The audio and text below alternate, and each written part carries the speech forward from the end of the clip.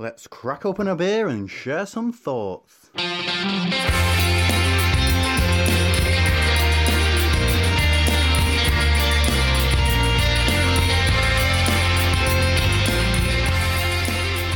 Welcome to Opinions, and we are back, and we have already got beer in glass awaiting us this evening, haven't we, mate? We have indeed, but perhaps we should ask our guest drinker to introduce himself and tell us what he's got. Hi, my name is Rob Edwards, off of Twitter. Your boy Rob Edwards, you might have heard me writing in every now and then. But I have been sent some beers by Brewha in Suffolk, previously known as Station 119. But the first one I've got is their Session IPA. And reading the description, it's got some good sensible hops in it. The Citra Centennial Cascade, the old school C's, and the malt base of oats, wheat, and some Munich malt. So it's got a nice golden colour. It smells pretty good. What's the ABV on that, Rob? Did you mention? No, I didn't, but it's 3.9%. Oh, nice. Definitely comes into the sessionable territory there, doesn't it? Yeah, proper session one, yeah. Called a Session IPA. I'd call it a hoppy pale ale personally, but that's just me. Hoppy pale ale doesn't sell quite so well as Session IPA. That's very true. So, Steve, what have you got in your glass? I have got a beer from a brewery that you and I have both had a lot of love for in the past, mate. Brew York. This is their Red Panda 2020. It's an experimental red IPA coming in at 7.1%. Now, I bought this based on two factors. One, that it was from Brew York, and two, that it was a red IPA. And that was something that I was waxing lyrical about, I think, on the last show. So I was quite excited to receive this. However, I did buy it blindly without checking the ingredients in it. And any prizes for guessing what hops in this beer? It must be the hop of the moment then, Steve. You've bought a Sabro beer, haven't you? I have mistakenly bought a Sabro beer. Not just Sabro, but it's also got hop HBC 472, which is apparently the sister of Sabro as well. So, it's the family, Sabro family you're drinking. But basically, I've gone for it, like I say, I've gone for it based on the fact that it's from a brewery that I trust and I've got a lot of time for, and it's a style that I really, really like. So it'll be interesting to see how in a red IPA, how the Sabro hop behaves. Yeah, it will be quite interesting. I've got a beer from another brewery that we've both enjoyed beers from over the last 6 months, Steve, and mentioned a few times. Cheshire Brew House. It's a beer which I think we've both tried before. It's the Lille Lordag. It's or Little Saturday, a modern Norwegian farmhouse ale, and that comes in at 6%. And it's obviously the Norwegian element, presumably, is the Kvik yeast that they use, which I have to admit was still looking pretty lively when I pulled this 5 minutes ago. So I reckon it was still doing its job, to be honest. Yeah, it's once again, you and I seem to have essentially doubled what our guest is drinking for our first beer and gone in high to start off with this evening, haven't we? Yeah, this is my lowest ABV beer tonight. It's a 6%. So, well planned there between Steve and Martin once again. Very, very well planned. Without further ado then, shall we dive in to the first beer and give them a little bit of a taste? Cheers. Yep. Cheers. Yep. Cheers. How's your Session IPA tasting then, Rob? Oh, it's not too bad. It's the sort of thing that I'd be happy to drink 2 or 3 pints of, maybe, or on a certain occasion, really, when I wasn't too worried about the beer. Yeah, it's just your standard session IPA, pale ale, really. There's biscuity sort of malt going on a little bit, and then citrusy, piney hops. Nothing especially jumping out, but it's a tasty enough beer. So pretty much on the mark for what they were trying to achieve, and also at the lower end of sessionable as well. Yeah, I mean, it's 3.9%, so to be honest, it's got a reasonable amount of flavour for that sort of percentage. So yeah, it's a nice beer. Okay, cool. And I think we need to find out from Steve. Sabro, how is the red IPA, mate? Are we all sitting down? It's Yeah.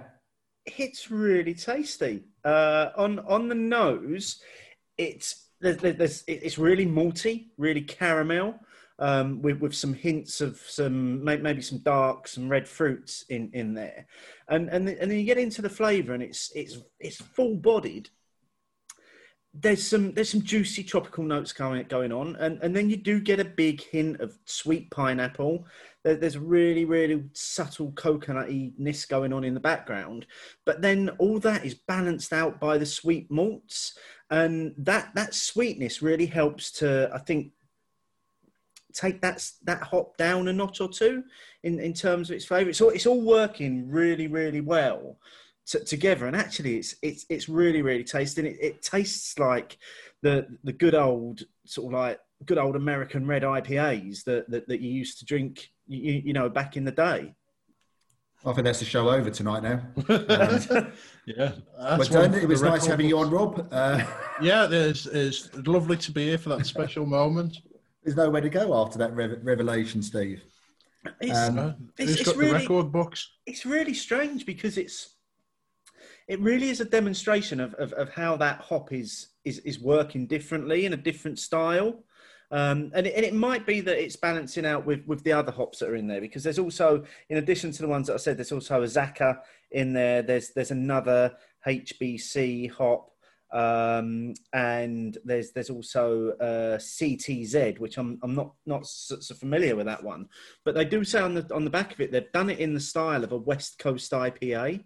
So I just wonder if that, by giving it that really, really malty backbone that we know Brew York can really achieve, and they did with the likes of their Big Eagle this year, putting that in it and then putting that hop against that, it's behaved really differently from the previous times that I've tasted it. And also, perhaps they've actually just gone for the understated delivery of Sabro flavours and aroma. So a bit like Sriracha, you know, we tend to pan that quite a bit as well, Steve. But there are a couple of beers in my Untapped check-ins which have got favourable reviews for me. So, you know, Faceplant from Weird Beard. And I also had a cask beer from Bristol Beer Factory once, which was rather tasty. I suspect they've just used, because it's such a powerful hop, the places that have used it in minimal content are probably the ones I can get by on. And it sounds like that's what they've done here for you, Steve, with maybe just this one can. Lee saw your order came through and he's actually extracted the hop characters from it for you. But yeah, it's good to know that even with a beer, that if you had looked it up, maybe you wouldn't have bought it. Well, this is the thing. I didn't actually buy it directly from Brew York, so I bought this from Beer Central. And generally, Sean will just put up the name and the type of beer and where it's from. He won't go into the detail about the ingredients that have gone into it. So I buy all of my beers essentially blind from Sean, not knowing what's in them. And I very, very rarely think to check on Untapped. It was only when this one came through and I was looking at it and I was saying, oh, I wonder why it's experimental. And then straight away I was like, I bet it's got fucking Sabro in it. I bet that's why it's experimental. And I checked on Untapped and there it was, first thing that came through.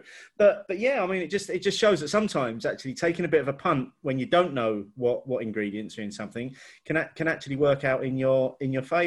And this is one of those occasions. Yeah, I had a very similar experience to you, to be honest, Steve. In myself also, as far as I know, disliked Sabro because I'd only had it in sort of pretty much juicy Kvik IPA things.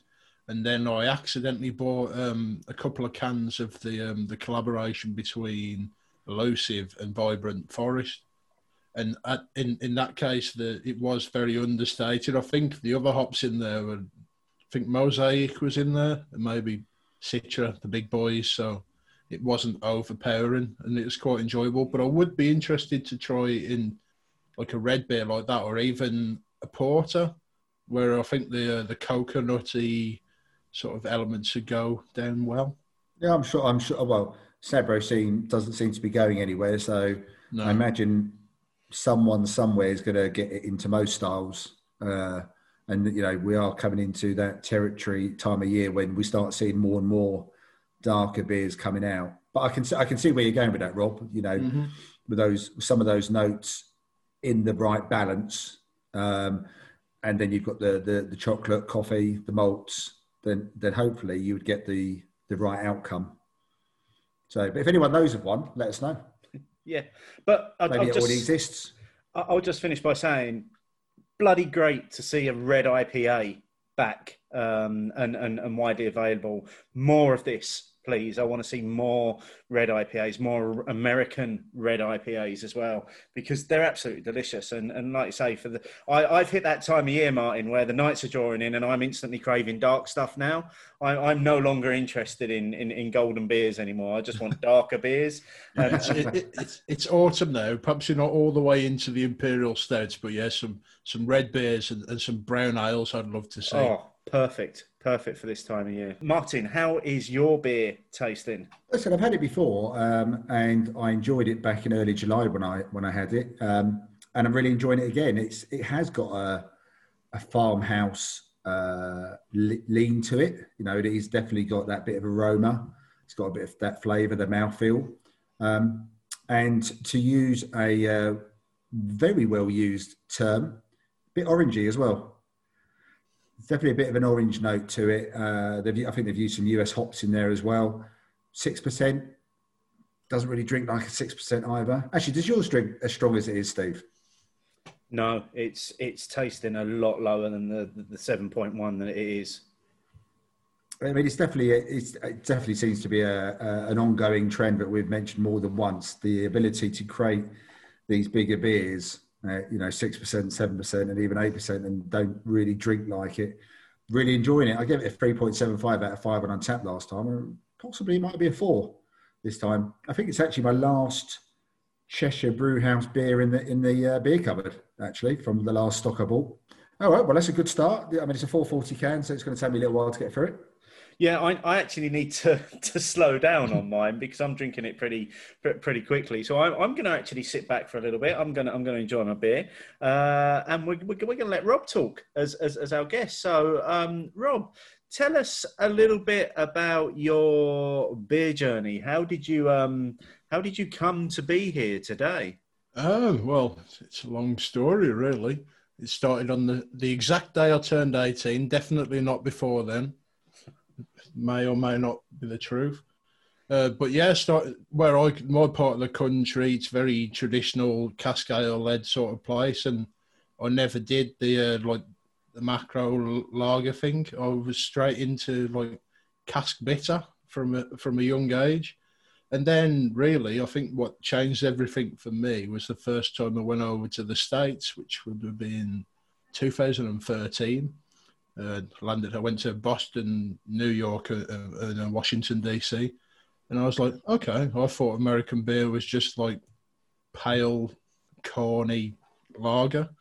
And then I was just drinking these lagers and IPAs are just huge hop flavours, and I was only really used to UK hops. So, yeah, it blew my mind. And then around about the time I got back, that was when Brewdog Bar had opened in Birmingham, and I started catching the bus into Birmingham more.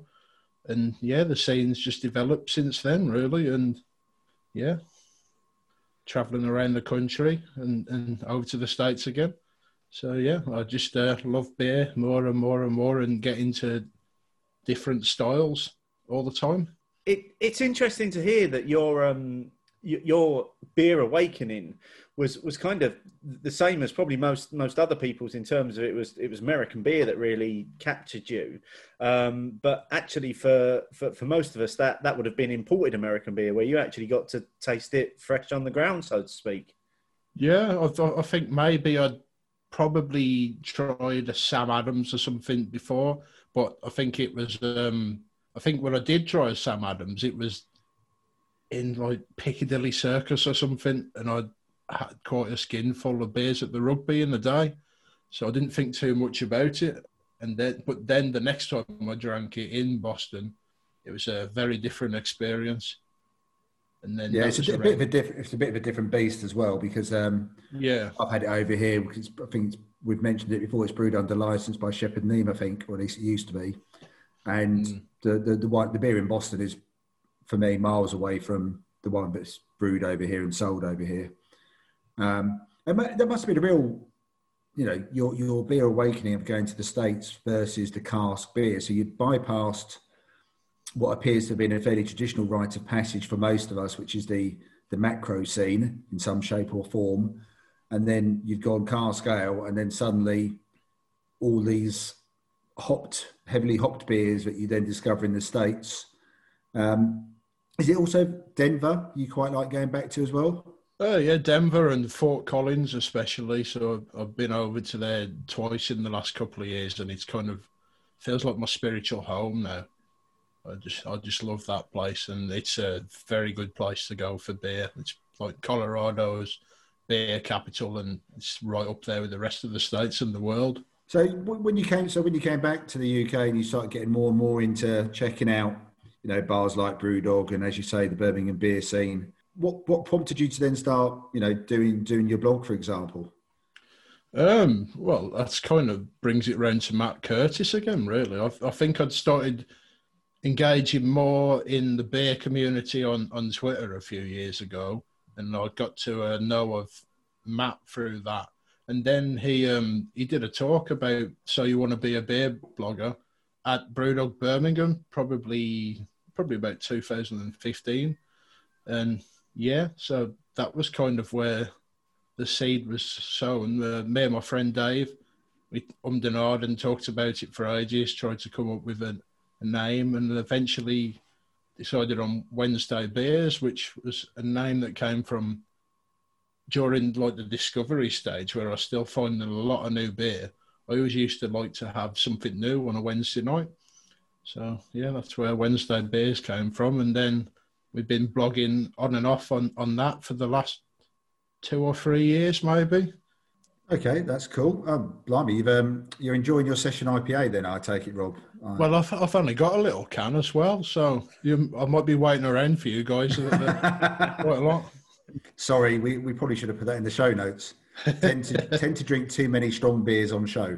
And I just tend to drink any beer too fast, regardless of what it is. So, So Rob, we've obviously all spent the last few months at home enjoying some really, really delicious beers. I want to get an idea from you. Have there been any real standouts for you over the last few months? Any beers that you've really, really enjoyed?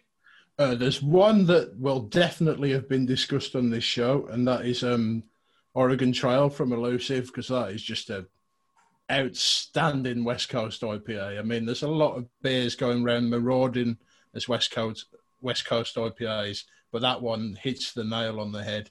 It's fantastic. And also local to me in a block switch in Warsaw is a New Invention Brewery, and their West Coast IPA, it's just called Pacific IPA, I think, is another absolutely outstanding West Coast, and it really is spot on the style. So on a Friday, it's about a 10-minute drive, so I'll go over there and pick up some takeaway beer. So I've been very much enjoying that. And have you ventured out yet to many places? I wouldn't say I'm going out a lot. To be honest, some of the like pub visits I've done have been in different parts of the country. When I have had some time off work, I went over to Bakewell for the day, and I just popped in. Did I even go for a beer on that day? No, I didn't. I'm speaking nonsense. Oh, I did. Yeah, sorry, that was my first cask ale. It was just I think it was a Chatsworth Gold, but it was I don't know. The beer was just okay, but to be in a pub drinking cask ale was just amazing. It was like the heavens had opened up. Although I did just forget about it for a second, but it was amazing.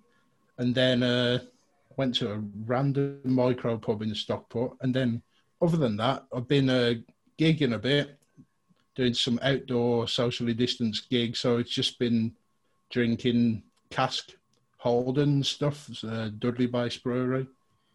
But Yeah, I'm about 20-minute drive out of the city, so I haven't really been venturing out too much. Is that because is it because of the public transport element of going into Birmingham for you rather than the venues themselves? Well, I say 20-minute drive. It's at least 45-minute to an hour bus, Right. because it just goes all around the Wrekin, as we would say, in this part of the country.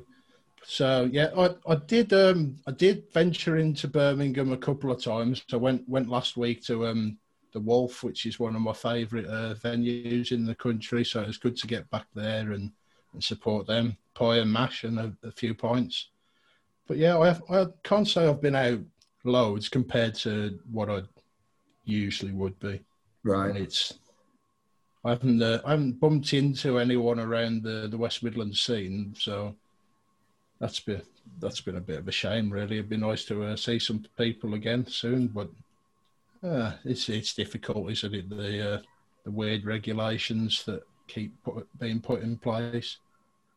Definitely. I mean, from what I know, you haven't necessarily visited a few of them personally, but how are the venues doing in Birmingham? In my experience, I would say they're all doing a really good job of looking after everyone and making them feel safe.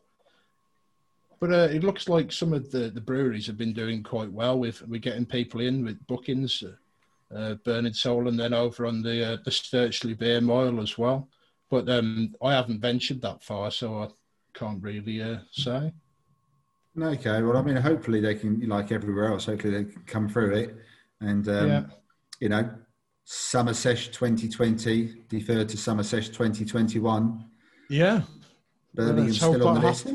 Very much so. I'm really looking forward to being able to get to Birmingham and to be able to fulfil the summer sesh that we had planned for there. And hopefully, let's hope, fingers crossed, we'll be able to get there next year.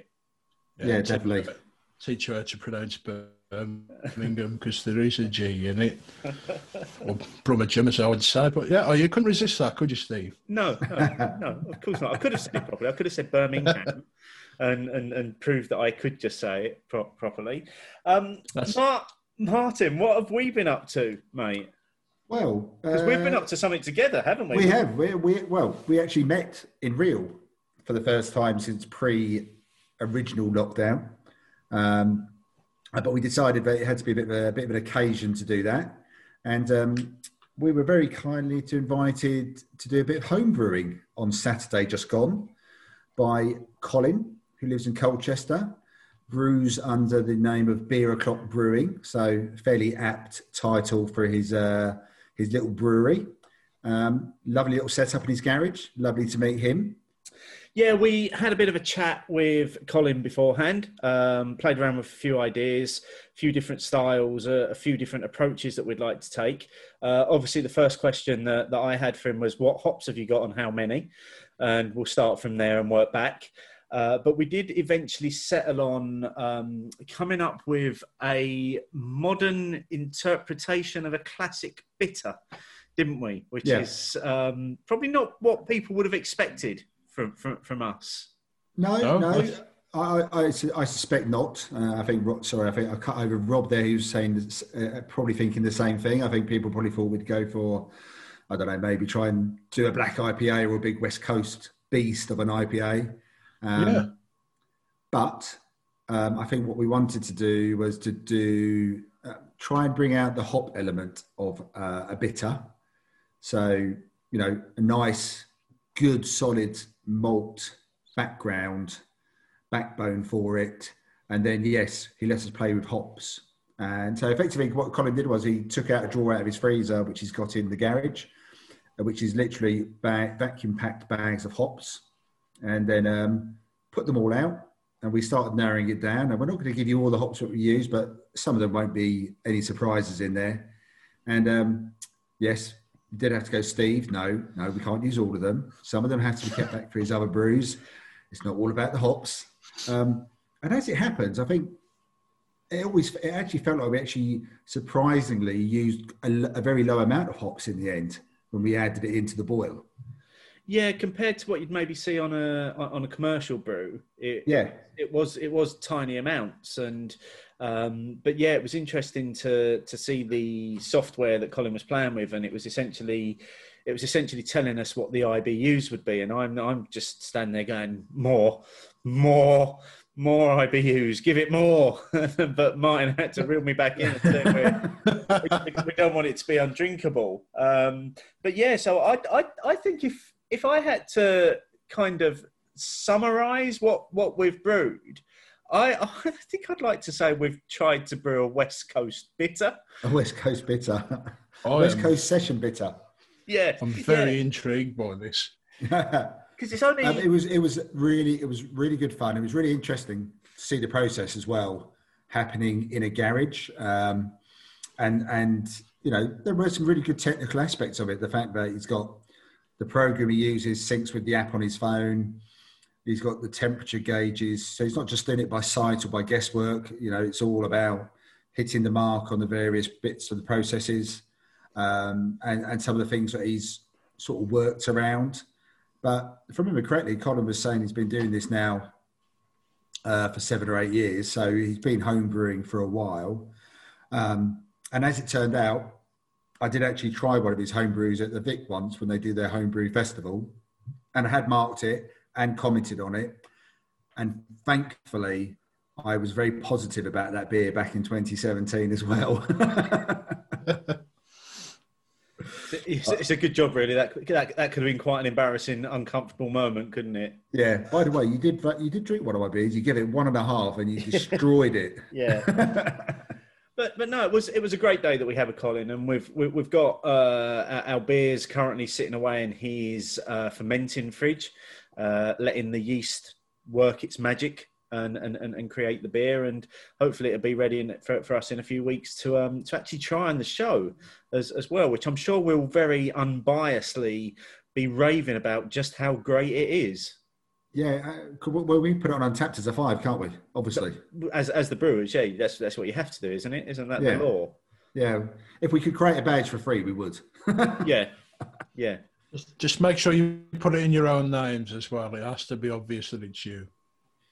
The Beer O'Clock Show is registered as a brewery because Steve and Mark have done collaborations before. So hopefully we'll be able to make it obvious that it's Beer O'Clock Brewing and Beer O'Clock Show Beer. Yeah. So yeah, it should be quite.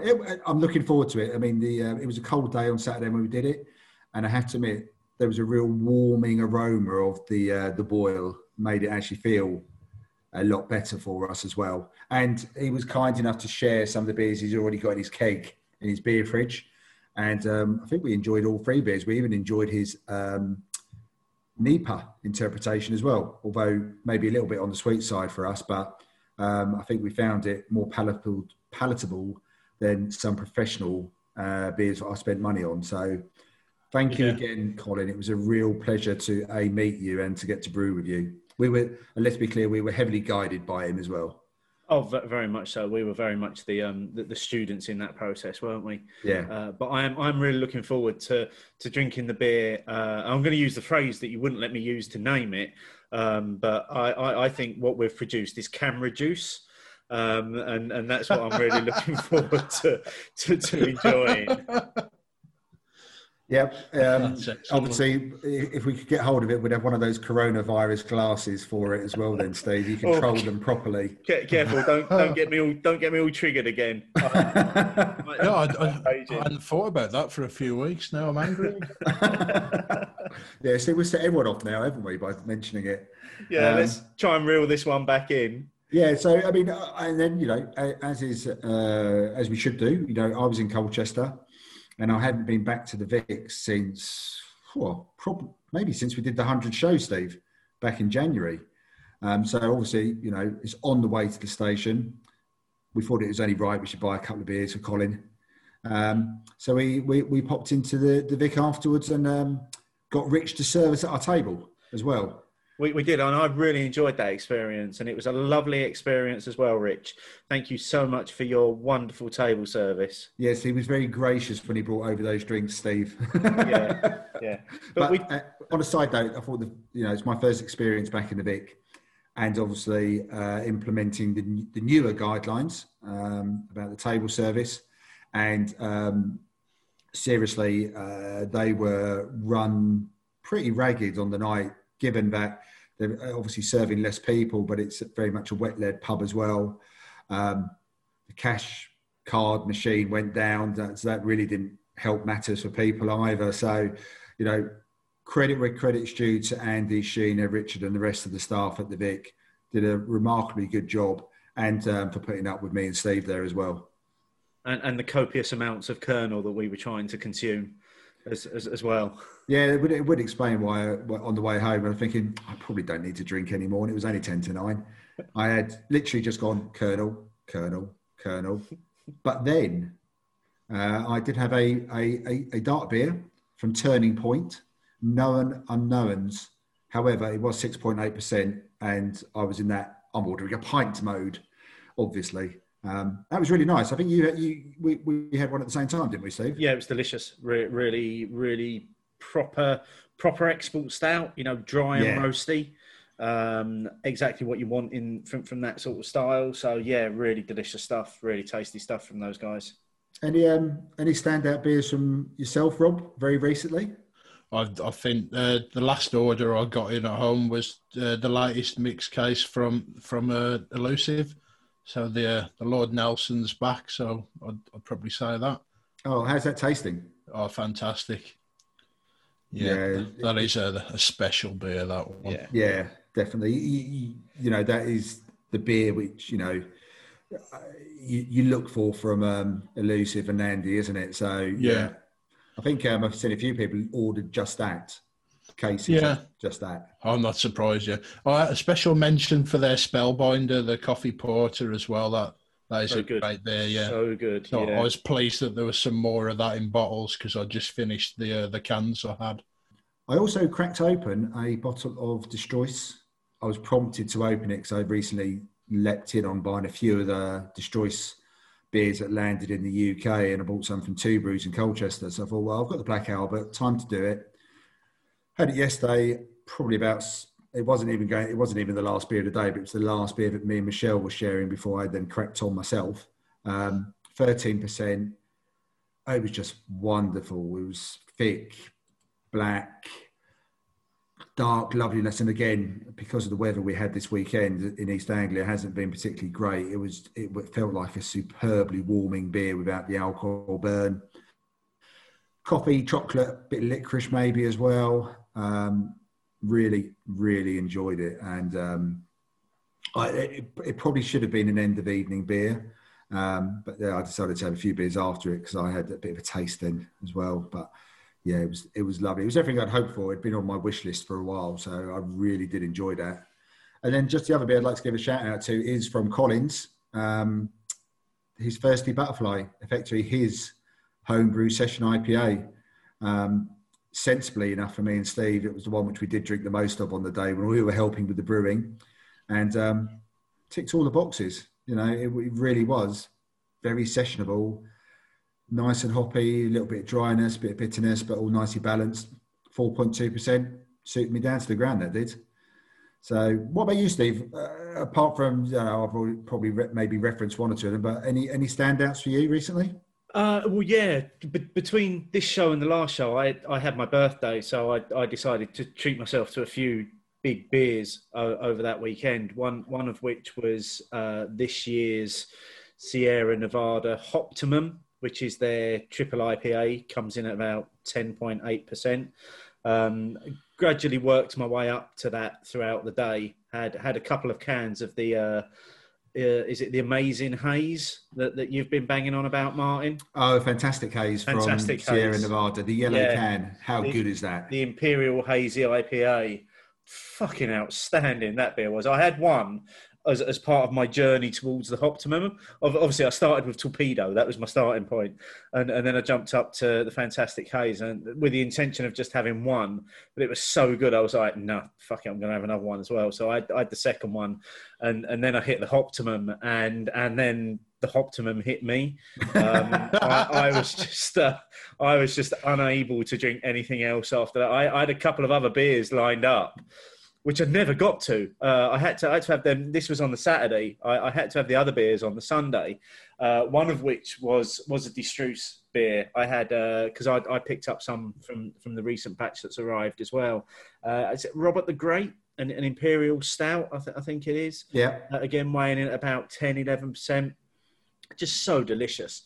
Just really well balanced in terms of all the sort of the chocolate and the roasted notes going on in there, and a slight sweetness from the yeast and the malts as well, just to balance it all out. And then I also had another bottle of the Fuller's 2019 vintage, because that's a beer that I think I've said a few times that I've really struggled with it so far. It really doesn't seem to be there for me yet, but yet this one, it seems to be finally coming of age, and there's a lot of flavours beginning to come through in it. So you're beginning to pick up a lot more of that that typical Fuller's marmalade that you get from a lot of their beers, from their yeast, but that's also laced with some red fruits and some really malty biscuity notes, and it's just beginning to balance out a little bit more. So I'll look forward to going back and trying that again at the end of this year, as we always do when we revisit last year's vintage release. Yeah, that'd be another sensible show then. Always. I'm glad to hear that it's developing though, because I think we've both said it, that it just all felt a bit muted and understated, and also just a bit rough around the edges, just like it wasn't finished. Yeah, it would appear to be one which time will tell on that one, but yeah, it has made me look forward to opening one of those on the end of year show a bit more now. Just thinking that end of year show, if we're still recording remotely, Steve, that's going to be messy. I might have to put the day off. We're going to have to do a bottle each. Normally we share it. Sorry, listeners. Sorry in advance. Remember the Cannonball Show? It could be happening all over again. Yeah. Before we get final thoughts on our first beers, I just want to come back to Rob to chat to you about one of your other passions, mate, which is, you've already mentioned it a couple of times. You're a big music fan, aren't you? You're big into your music. You're big into your live music, and into your vinyl collections. When did that start as a passion? Well, even earlier than the beer, it has to be said. Probably when I first really started getting into music was probably when I was about 10, maybe. And then there's like the new metal scene going on with like Papa Roach and Limp Bizkit and that sort of thing. And then when you're a 10-year-old, like these daft men in baggy trousers playing guitars, it's pretty cool. And then through that, I started just going through my dad's music collection, because he had quite a big vinyl collection. Black Sabbath and AC/DC and that sort of thing, and then through to Pink Floyd and more progressive rock, and then I got into funk and soul and reggae and just everything really. And yes, I've been, as you say, my record collection, I've been buying vinyl probably since I was about 13 maybe, so I've got a fair few records now, and I've been going to gigs since I was 12.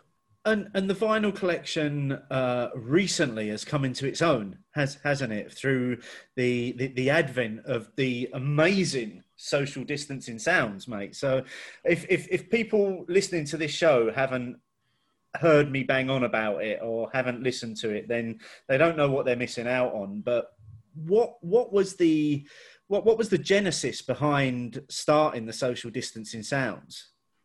Well, firstly, Steve, I just want to say thank you very much for your kind words. You've since you've started listening and shouting about it, the listens have gone up a lot. But yeah, it started really at the same time as lockdown started. It was end of March, wasn't it? And as we all know, we all had a lot more time on our hands at home. And I listened to music all day, every day anyway, but it was probably more digital stuff because I was out and about or at work or whatever. So it was nice to actually be at home and be able to just go and look through the record collection and find some stuff that perhaps I haven't listened to for a long time. And so I thought, you know what, I can start doing a little like podcasty radio show sort of thing. So I had a go, and it started off very rough and has got slightly more professional since, but it's still very rough and ready. But yeah, I've kind of gone a bit mad thinking, oh, I'm not spending as much money now. So I keep spending as much money, but I'm just buying records all the time. Brilliant. It's an eclectic mix. I mean, it's lovely to actually have someone else sort of picking the tunes I'm going to listen to. And then you sort of pop up after a song or two songs and maybe do a bit of retro on the last song and then a bit of an intro to the next song. And you can feel that vinyl quality sort of coming through as well. It does to me anyway, because it feels like it's a different type of sound is the vinyl. It's funny, isn't it? Even though you're listening to it digitally, you still get that warmth coming through. And that's what I've always liked about the good old analog sounds.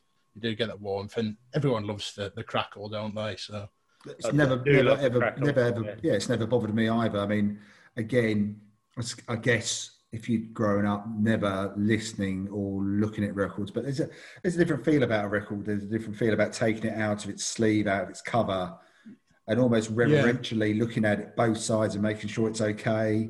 Yeah, there's a theatre about playing your record almost. It's a much more immersive experience, isn't it? And you get, especially when you get the big gatefold covers and there's something to look at, the artwork.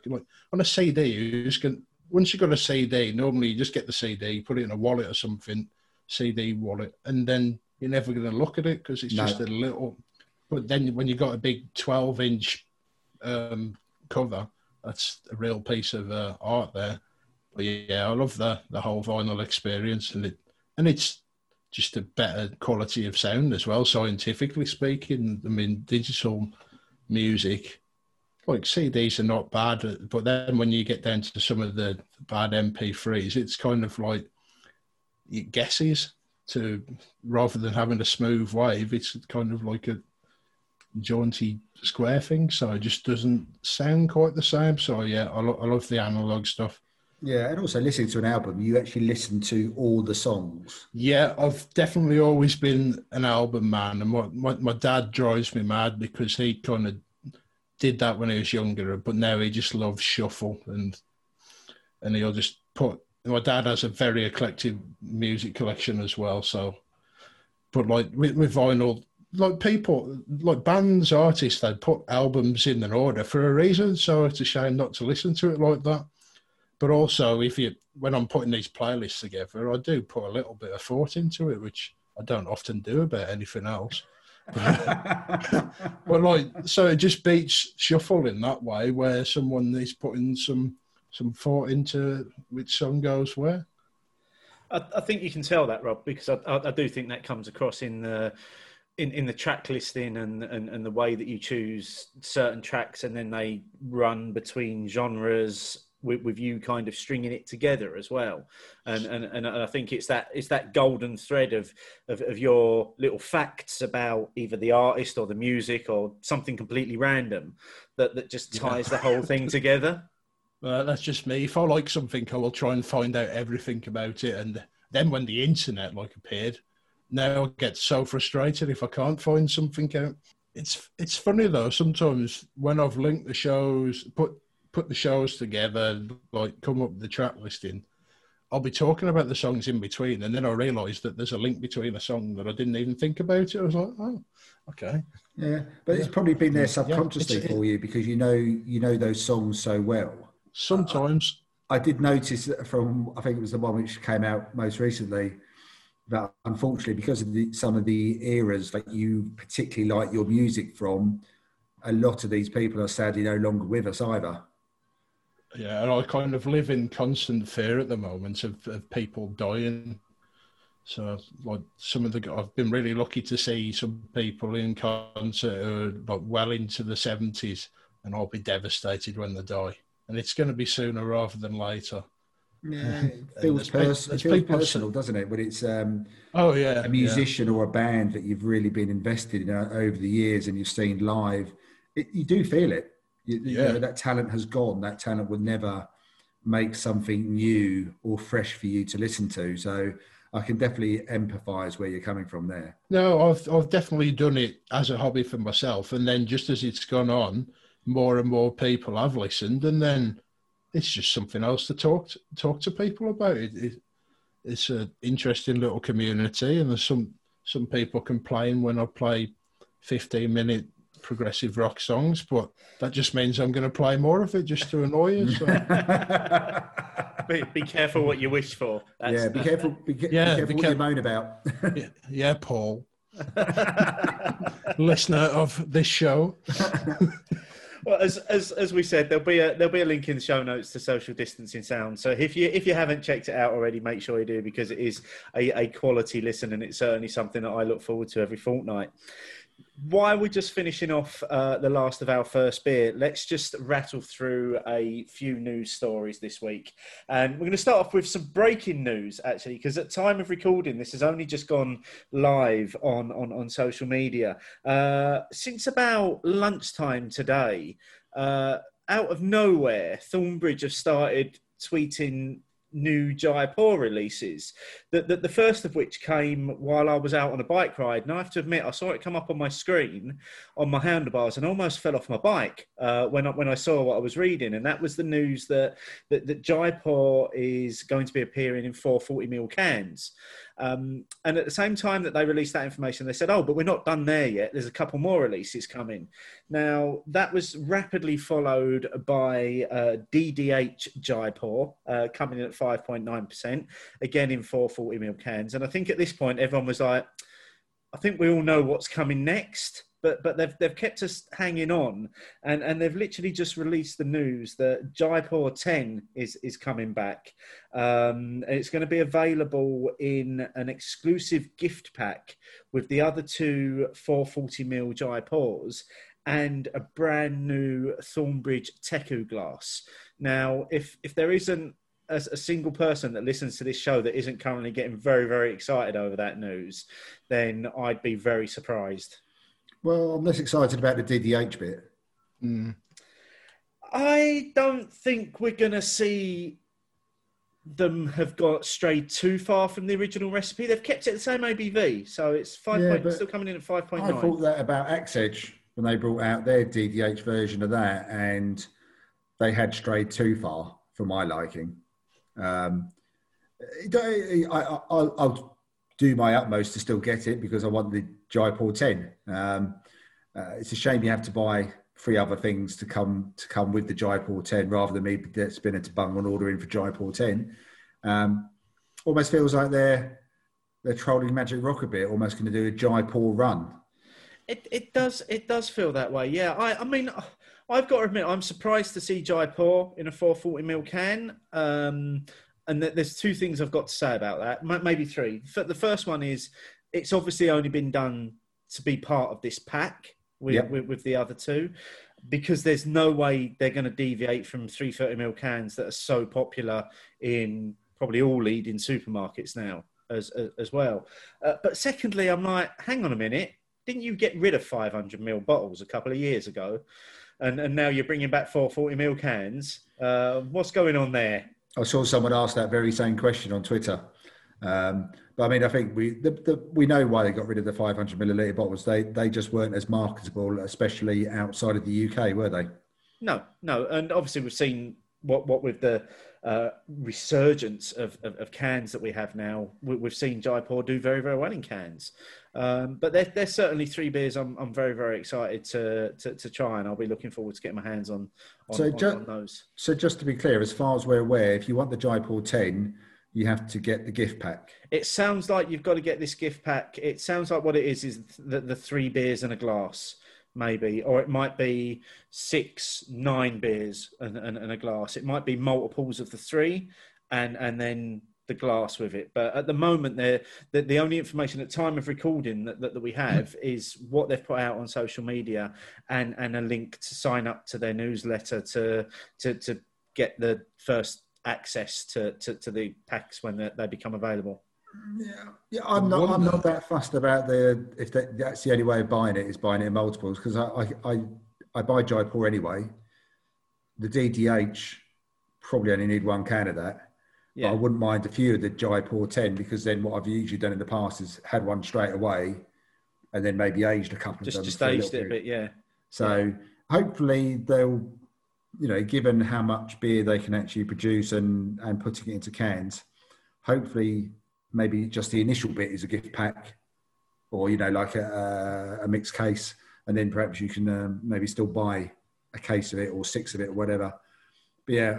See what the demand is first before putting them out as single units. Yeah. But it's good to see Jaipur 10 back though.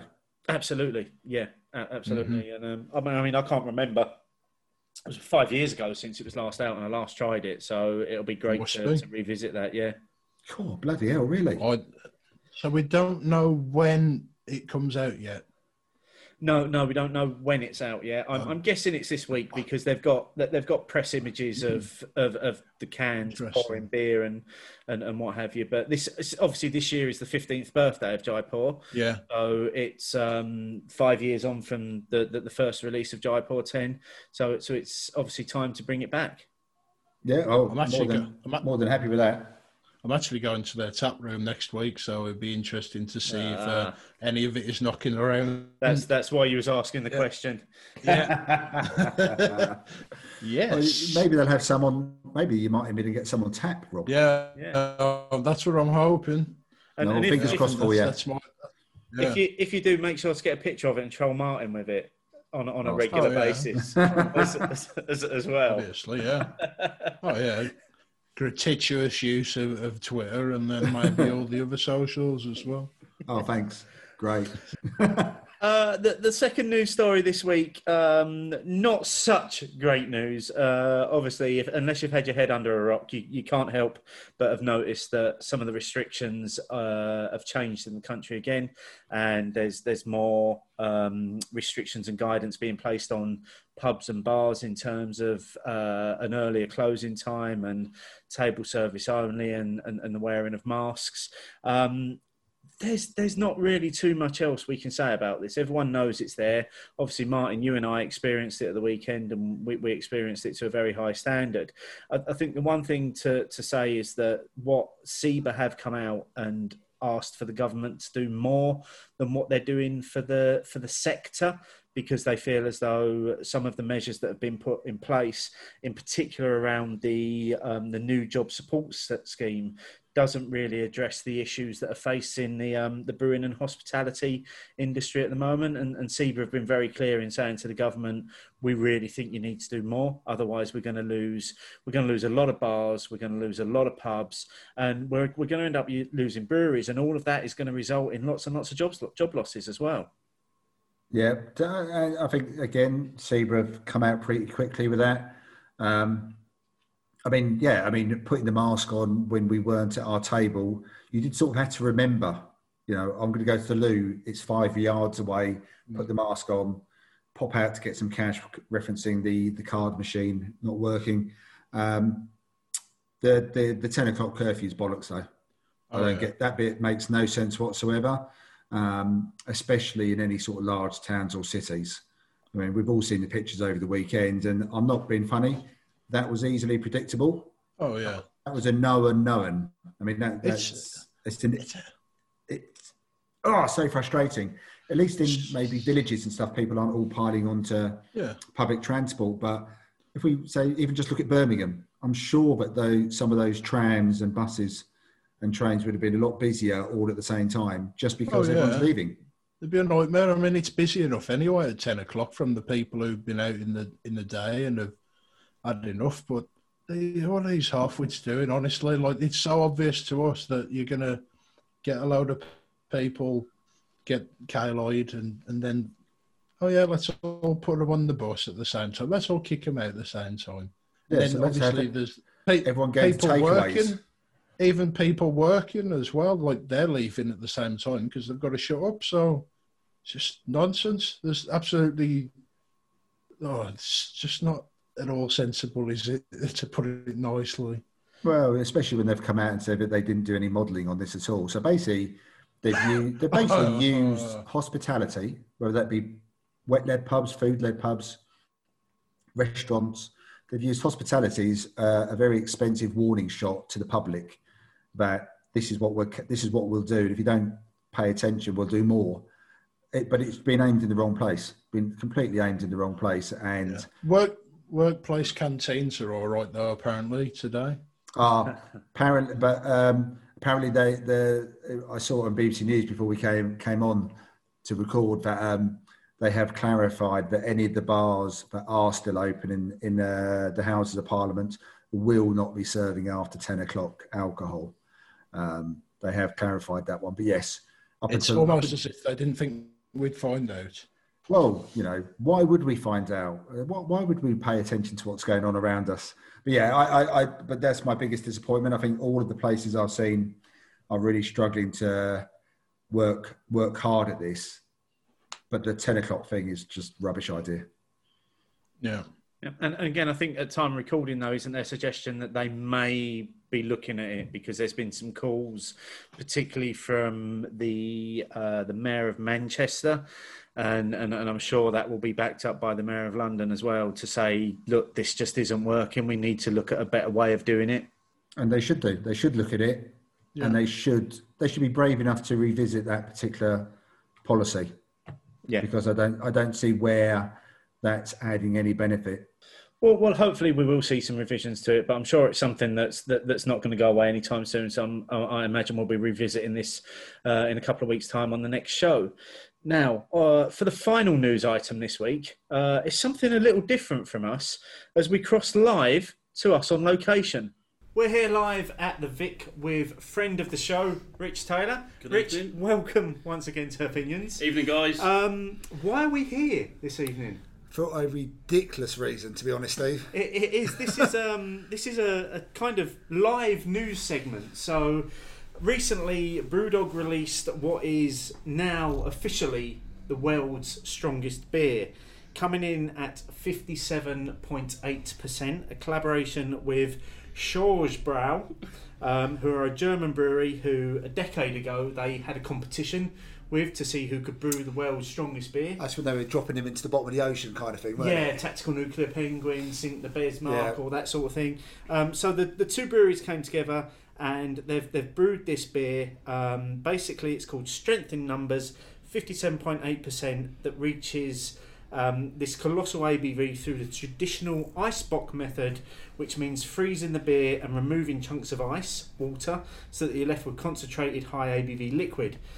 This beer is a blend of Brewdog's own Death or Glory, which is the beer that we did with Men Behaving Badly back on that episode, which is an ice distilled golden ale that's been sitting in whiskey casks for 10 years.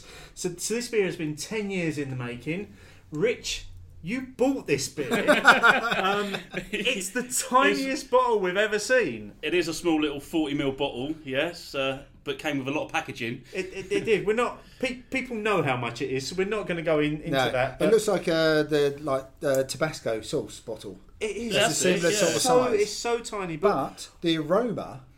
It's all over the place. The aroma is amazing from stunning, here. Yeah, I mean, we've each got less than half a shot glass. There's half a shot glass. It's probably less than an official shot, I imagine, Rich. It's 13.333 recurring. Yes. So you wouldn't normally buy this, would you? No, you wouldn't be allowed to. You wouldn't be allowed to buy it. But Rich, you've kindly agreed to share this with us for posterity on the show. So, should we do this? I think we should. Let's do this. Cheers. Cheers. Cheers, guys.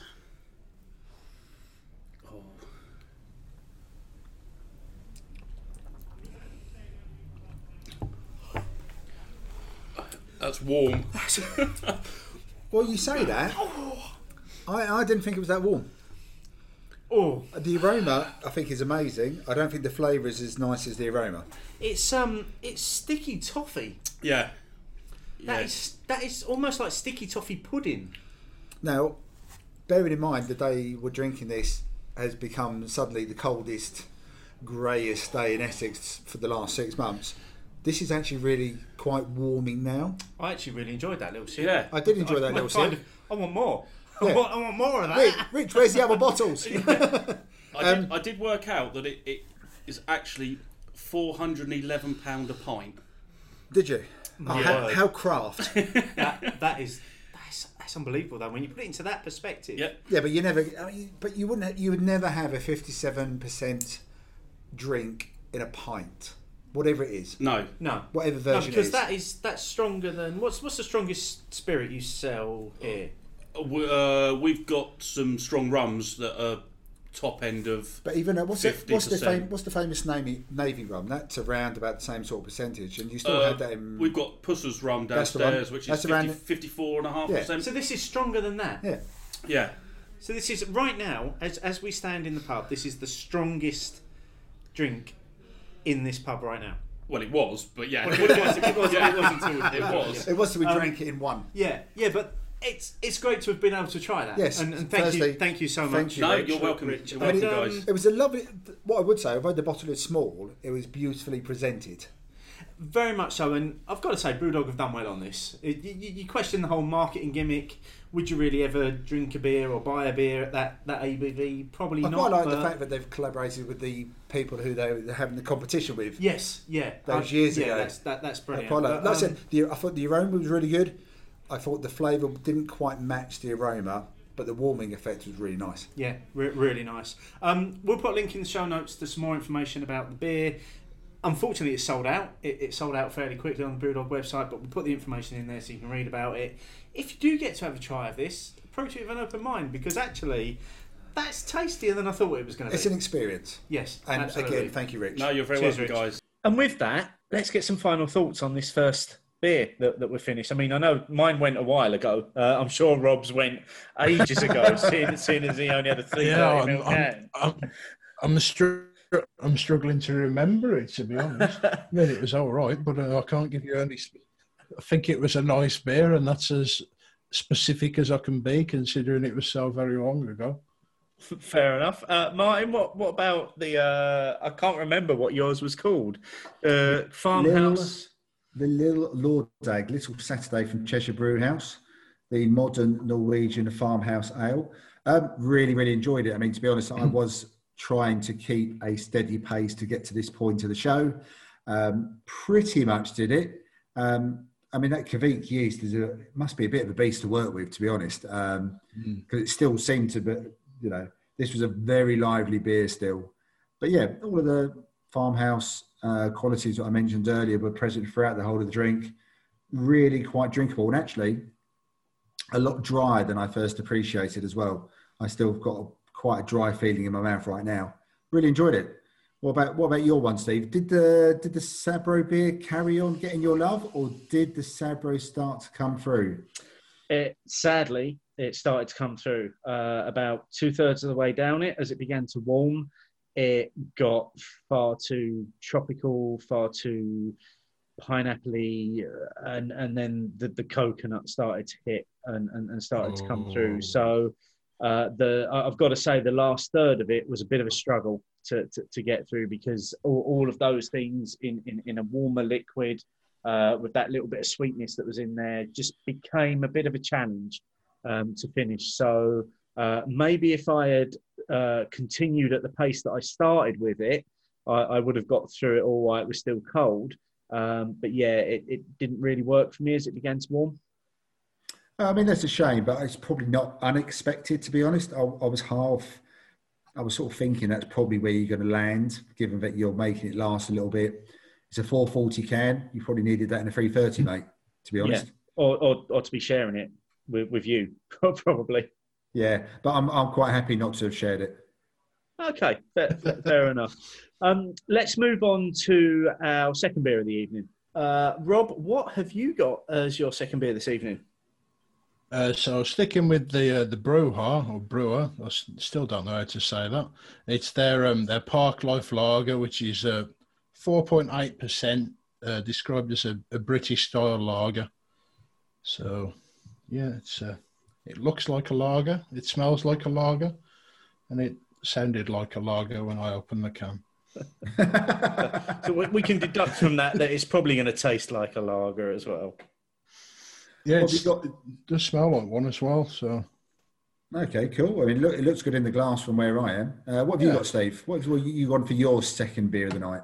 I have got a beer that I got very excited about on the last show, and a beer that I was very excited to find when I was in Leeds on tap.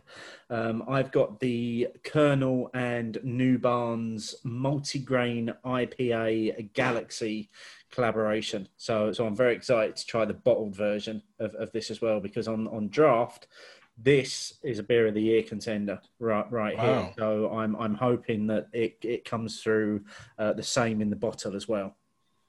Martin, what about yourself? I've raided my stash, and knowing that you were doing a New Barnes Colonel collaboration, I've decided to go for a Colonel beer, one of their India Pale Ales, Mosaic and Amarillo at 6.9%. And naturally, I'm excited about it because it says the Colonel. So that's all it needs to say. I didn't mention the ABV in mine. It's 6.5% this one. So should we dive in? Because I'm really, really looking forward to trying these. Definitely. Cheers, guys. Cheers. Oh, it's lovely. It's bloody delicious. Before I say too much about my beer, though, Rob, does it taste like a lager? It does, in fact, taste like a lager. Yeah, it's quite nice, actually. Very malt forward, but earthy hoppiness. Nice balance to it. It's very drinkable. Which I suppose, if you're going to describe it as a British lager, you'd expect to have those. I think the malty notes come through. I think anyway. That's my gut feeling when I see something like that. So, but I'm glad it tastes like a lager after that build up. So and obviously, I've sort of let the cat out of the bag, but I think my beer is rather delicious, to no one's surprise. But Steve, how does the bottle version of your multigrain IPA stand up to the tap version? It's still very delicious. What it's lacking is maybe the life that the draft version had. The draft version had a lot more carbonation to it, bit more body as well, and certainly had a much fuller head. I mean, I've only got a very, very tiny head on this beer, which contrasts. And again, for listeners, this is rubbish. This segment of the show, but for contrast, I've probably got a very good 1 to 2 finger head on my bottle of Colonel that I've just poured, whereas yours is a very, very thin head there, Steve. Yeah, might be glassware choice again as well though, because I've gone for a Teku for this, and you're in a standard sort of tulip glass there, aren't you? So it's, you know, sometimes the smallest things can impact, but it's still a really, really delicious beer. The one thing that does get me with this though, and again, this is going to be shit for our listeners because this is all about visual right now, is that label makes my eyes hurt. I know what you're saying, but I just love the fact that I never thought I'd see a bit of the Colonel label mixed with anyone else's. Yeah, I love it. Yeah, it is a great collab label. I mean, they have essentially bought the two breweries together in the single label. The thing that's tickling my OCD a little bit is it's not a proper Colonel label. It's not the brown paper. That's the Aldi version, that one, isn't it? Maybe not in terms of the brewers that are behind it, but no disrespect there. No, certainly the label. Well, while we enjoy these beers, let's get into this week's question. Opinions, opinions, opinions, opinions. As has become customary now, let's just have a look at some of the other polls that we ran in the last couple of weeks. Only one to mention this time. This was suggested by Chris Martin at MRCJ Martin, and he simply asked, what's your preference, core range or specials? So we had 617 votes on that, 64% of people going for core range, 36% of people going for specials. The underlying theme for most of the replies on that was basically that it's the core range that brings you in and the specials that keep you. Yeah, and also I think, it's slightly referenced when we talked about it with Keeping Up with the Joneses last time, that the core is what tells me how accomplished they are. And then once they've got me there, the specials I'm probably more willing to go for anyway. So, yeah, that probably fell fairly much how I thought it would do, core range specials. So, yeah, what do you think, Rob? Pretty much what you've just said, really.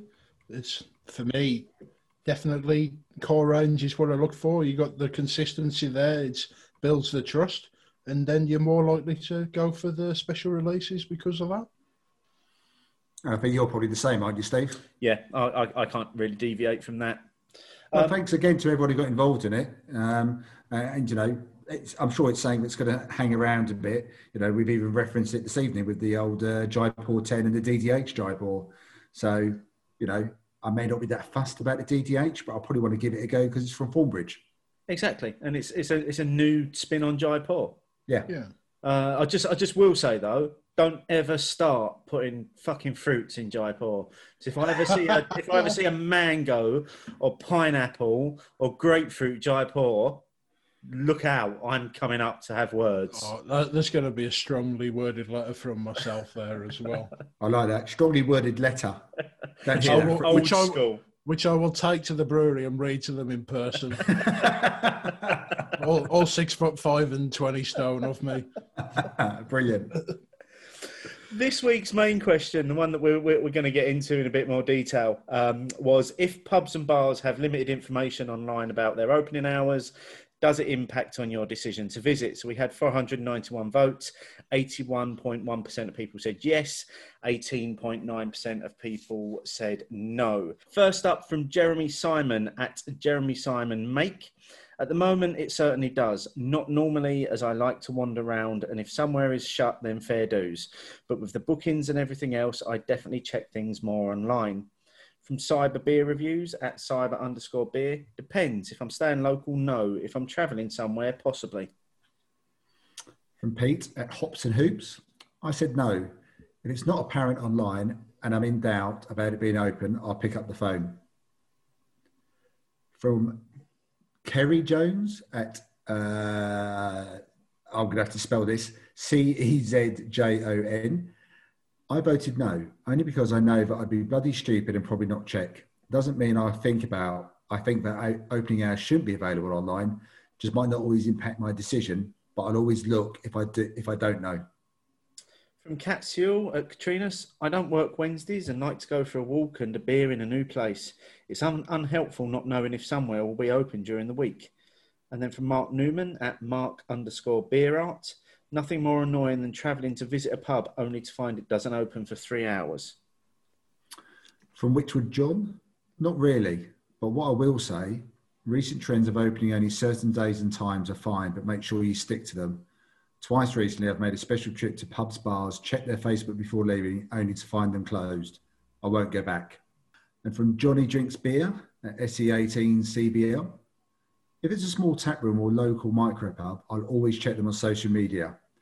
Nothing worse than wandering through a desolate industrial estate to find those big steel shutters are closed. From Jay at JZ1878, I like to know everything, even transport, parking, links, situation. If I'm going to make a day out of it, I want to be absolutely comfortable and organised. And then from Gary at Workshop Driver, voted yes. What's worse is when they publish the information but don't keep it updated. So you get there and they're closed. Happened to me a few times recently. As always, that's just a snapshot of all of the comments we got. The question is in the show notes. You can click on that. You can have a read through what everybody had to say about this. Thanks to everybody that took the time to comment on this week's poll. This is something that I know, Martin, that you and I have discussed about featuring on a show since pretty much you first came on board to Opinions. Yeah, it's been a fucking bugbear of mine for bloody years. I don't understand. I do not understand how people don't get it. Seriously. It's almost like I don't need to say anything else. I've ripped the strip and he's off. I think the reason why we went for this week, because it's been kind of highlighted again by your recent visit to drop Michael off in Plymouth for university. Yeah, you know, it's not as I found with Plymouth previously, since Michael's been at university, it's not necessarily the biggest beery destination if you're looking for something different. If you're looking for nice pubs, traditional beers, and obviously there's a number of St. Austell venues you can go to. But if you want to think a little bit more than that, then generally you have to have a little bit of a look. And I did find somewhere which piqued my interest. checked the hours on Google, and then I still wasn't sure about it. So when I went out for my run on Sunday morning, I decided to go via the place. And again, nothing on their windows or their doors to indicate their times of opening and closing. I thought, well, that's stupid. And then I saw their like sandwich board, which was tucked away behind some chairs. I mean, showing their opening hours, and they differed to what was on Google at the time as well. So I thought, okay, that's good. I found the blackboard. I can see the opening hours. Why you've got your blackboard with your opening hours tucked behind some chairs, I don't know. Seems a bit daft, because do you only put it out when you're open? In which case, people know already. So I thought, but I did look around to see if there was anywhere else nearby that I liked. There was a very eclectic looking pub which had the world's biggest amount of memorabilia on the outside. So I thought, well, I've got to pop inside. Goodness knows how much will be in there. And I checked their opening times, and that was good. So I thought, okay, well, I'll come back up here. Now, from where I was staying at the hotel and where it was versus the city centre, the hotel to there was probably a decent bus ride away, and then it was still a 25-minute walk into the city centre. So I did have to do a little bit of planning, because I was still meeting up with Michael for a bite to eat in the evening, and I wanted to watch the Chelsea-Liverpool match. And I got up there, and the damn place was closed well after its advertised opening hours. And it was like, oh, fuck's sake. Seriously, what are you doing? You're, you know, especially at the moment. I mean, it annoyed me before COVID anyway, but especially at the moment, why are you putting people off going? And yes, I can imagine it's a ball ache to have to update Facebook, Instagram, Twitter, if that's where you are, and also make sure that it's on Google, but do it. You're a business, you want my money, do it. So I went to the other pub, and I left there after probably a couple of hours. The other place was then open. No word of a lie. They're sandwich board out saying what time they opened as well. I was like, for goodness sake, you don't even open at that time.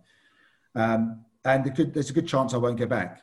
It'll be the same as Garage in Barcelona last year, who decide during August that they don't open during the day. They don't open until 5 o'clock, but they didn't update Google. In fact, pretty certain I haven't actually bought a Garage beer since that particular disappointment. But I don't understand it. I mean, and yes, you could pick up the phone, but why do I as a customer have to do extra work to find out if a business is open?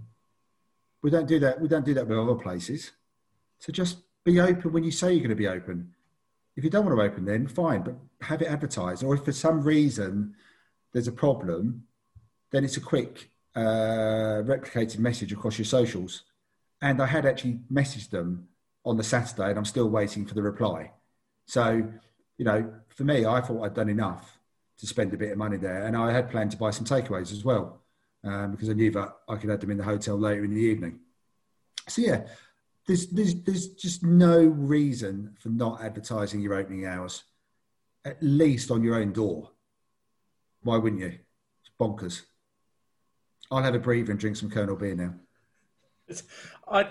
I'm going to go straight to Rob, because I don't think there's a lot more I can add to what you've just said there. Rob, do you have any views on this particular subject? It's probably something that maybe I haven't worried about that much until more recently, because I think I'd be more bothered if I was perhaps going on a trip to somewhere else. You want to know what's going on, because you don't want to make a waste of your trip, do you? But I did. I had a day off work a few weeks ago, and I was in Brum, and I was in a particular part of town with a friend of mine, and I says, "Oh, we can go here for a drink," and I says, "I'll just check that it's open first." And in that case, I couldn't find any information to tell me whether it was open or not. And I think there's they tend to post on social media when they're open, but not when they're closed. And I don't know, perhaps I don't pay attention every week, but I was quite frustrated because I ended up far away from anywhere else I could actually go for a drink. I think the thing for me is that if a venue is actually active on social media as well, it doesn't actually take a lot to update your profile information, or even put out a post that you then pin to the top of your feed so that people can see it. I really don't. I don't think when it comes to social media, if a venue is an active social media user, there's no excuse why there shouldn't be up to date opening information available on their social media feeds for you to look at, because in this day and age in particular, that's largely the first place that people go to. Even before a venue's website, they'll go to their social media accounts to see what they're all about, what they're up to, are they active, and then they'll maybe look at the website and, well, when was the last time this website was opened, and yeah, I think these days, again, Martin, to probably lend itself more to what you were saying, probably picking up the phone is an absolute last resort that you'll do to find out whether a place needs to book. I mean, I had that when I went to Leeds with the North Bar. I wanted to go to North Bar because I wanted to take Emma there, because obviously, you know, it's the genesis of craft in the UK, as a lot of people will reference it. And I tried to contact them via social media and there was no response. And I tried to contact them via email and there was no response. And eventually I had to call them and say, look, do we need to book to come up, or is it just walk-ins? And they said, oh, no, it's just walk-ins. Yeah. And I just think that's quite poor. You know, if you're active on social media, respond to your customers. I think now as humans, we're conditioned to expect to be able to find things out easily. So it's very frustrating if you've got to go to the lengths of having to phone someone up when you should be able to just check in a 10, 15 seconds maximum. Yeah, but even worse when you take that effort and they still don't adhere to it either. You know, that's when it's really annoying. And like I said, Garage was the one which really peed me off last year, because, you know, we'd been on the cruise and we said, right, this is where we're going to go to, and it was the furthest point away from where we wanted to actually end up. And if it hadn't been for the fact that Beer Cab was nearby, which was a lovely place, thoroughly enjoyed my time in there, then I would have been particularly peed off, because I would have been like, well, okay, so I've come the furthest point out and there isn't anything around it. Brilliant. Thanks very much. Or because you can't be asked to keep things up to date. I've got nothing else to add apart from the chances are that because of the type of person I am, I don't revisit. You pretty much give people one chance, don't you? Yeah, I'm a bit shit like that. And if you're a business and you want my cash, then tough, you've missed out now. I can see that. Like I say, I'm a bit like that, you know, especially if you are trying to get to a venue maybe for the first time, and you know, you've made, I think somebody said, you know, if you've made effort to travel somewhere, you want to, and maybe you've got a bit of an itinerary for the day. And again, especially at the moment, you're having to plan how long you're going to be in a place, because you might have to book your first venue, your second venue, your third venue. You're going to have to book every venue you want to be at. You want to know that you're going to be able to spend an amount of time in each place, and especially if it's somewhere that's not local to you as well. Yeah, definitely agree. I'm loving the Colonel beer though. It's helping me get through my little bit of angst and anger. I can see that's brought you down a little bit. Loads of great comments this week. Keep that conversation going. Use the hashtag opinions, and you may very well find yourself in this next part of the show. Let us know. Write it down. Let us know. Write it down. Let us know your thoughts and bitter and lingerness. Write it down. From Jack Renders at Renders_Jack. As always, excellent show. Great to hear about the Brewdog Forest and zero carbon ambitions. I wonder what other smaller breweries are doing. Adnam's newish brewery used carbon negative hemp lime blocks as part of the building fabric roughly 10 years ago. Now that bit I didn't know. I know they'd gone quite carbon neutral with their spent grain and stuff, and also with the roof being gardened almost.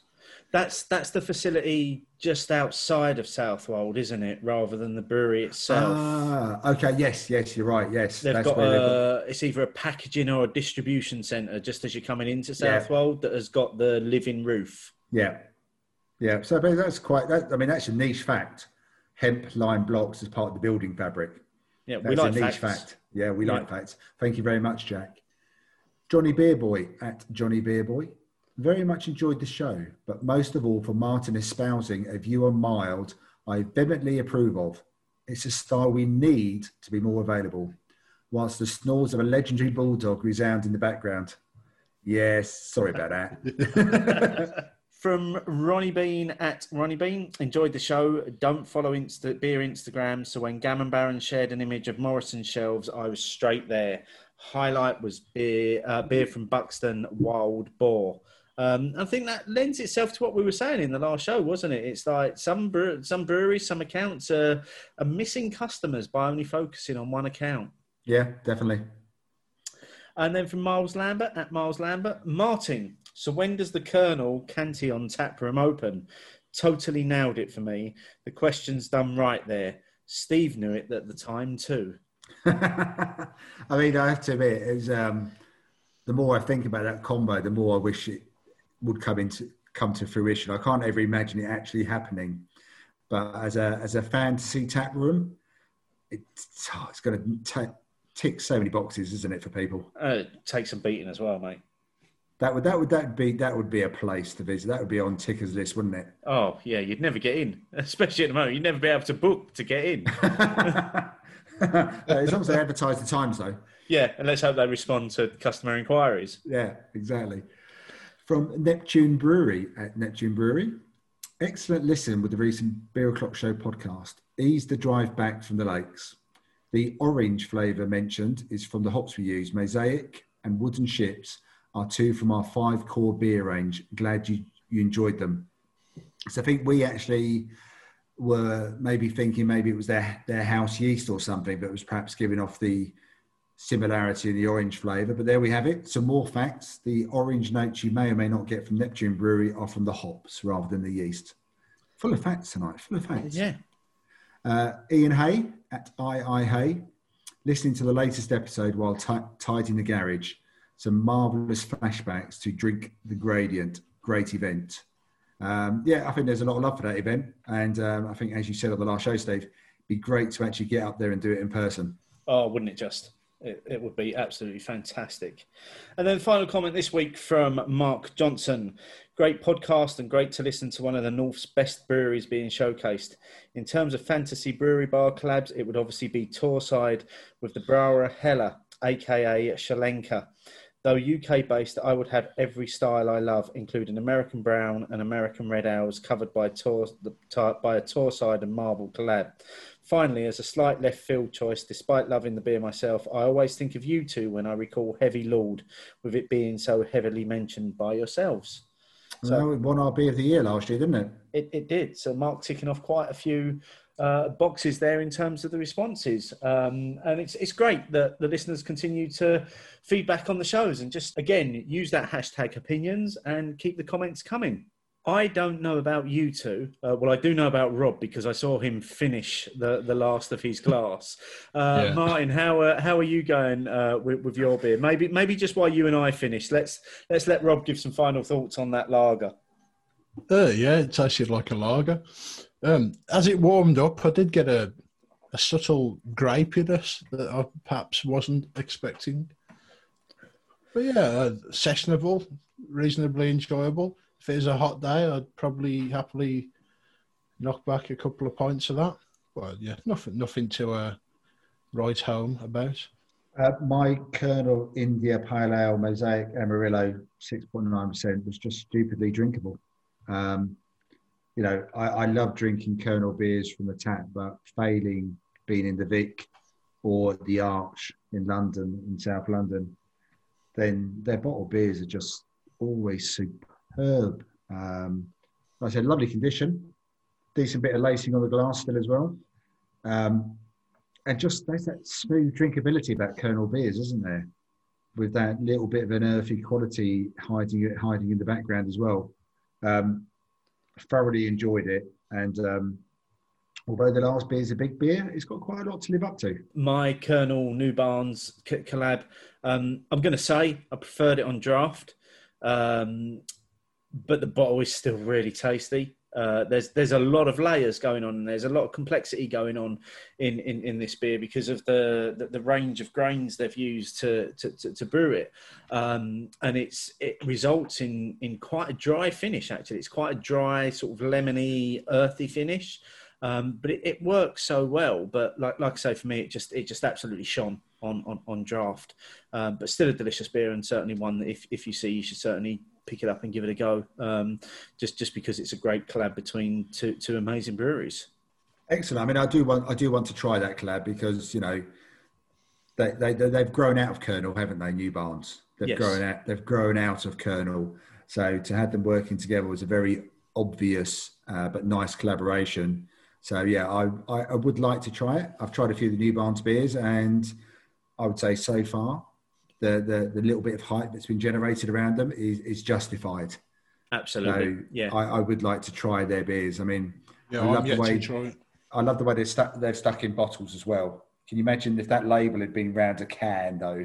Yeah, it really wouldn't have worked. Yeah, it wouldn't have been the same. You would have gone, okay, something's changed here. I do believe in with this beer in particular that the lead collab brewery is the Kernel. So this is a Kernel beer collabing with New Barns. So I wouldn't have expected to see it in anything less than a brown bottle.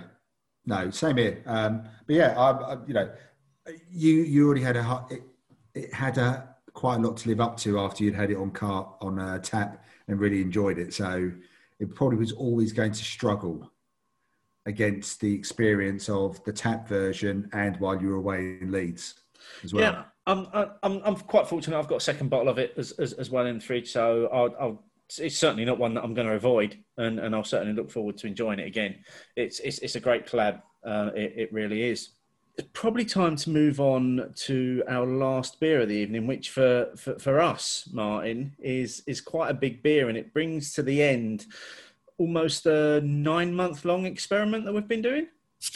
This is Camden Beer 2019 revisited third time or fourth time now. Is this? We would have done this. I feel like it's the fourth time. It is, yeah. I think we did it the first time. Then we had the suggestion from Rob, one of our listeners, saying, why not try and do it another 2 or 3 times and see how it progresses? Because we felt that there was more to come from this beer. Yeah. And I think our intention was to do it every 3 months until December, which would have given us an entire year's worth of maturation on this beer. But obviously with the situation as it was, the beers that we intended to end up sharing kind of didn't end up getting shared, and we've kind of ended up having to dig into our own stashes on these to make sure we've been able to drink them. Yeah, so I mean, we'd bought a few anyway, hadn't we, when it came out? And the idea was, we'd normally be sharing a 11% Brut Imperial Pilsner. 500 mils of it. On a Monday at 9 o'clock. Why not have a whole bottle to myself? When I get over the craziness of this, what's your last beer, Rob? So again, with the Brew Heart, I've got the Nevermind IPA, the last of their core range, which is a 5.6% IPA with some more sensible hops of Simcoe and Chinook. So I'm excited to try this. I mean, it's all sounding good to me. Yeah, literally half the ABV of what we're drinking. Yeah, it's, there you go. Yeah, bad times. This is the strongest one. It's 5.6. So yeah, it's a bit lightweight today. Without further ado, then, cheers. Cheers.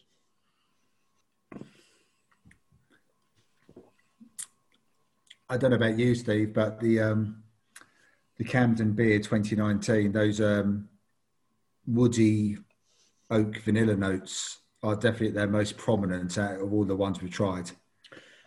Yeah, there's some sweetness in there as well that hasn't been there before. I'd say also I don't know whether it's the coldness that I've got mine at, but there's almost no nose to it now either. There was hardly any aroma on that. Well, I do wonder again whether it's the glass, because I've actually put mine in a wine glass because of our conversations over previous shows where we were saying that the wine-like qualities of it. Yeah. There is a bit of a woody, I'm getting a bit of a woody nose on it, maybe even a bit of almost like a little bit of a cider and apple type of notes as well. Oh, I can see where you're going with that, yeah.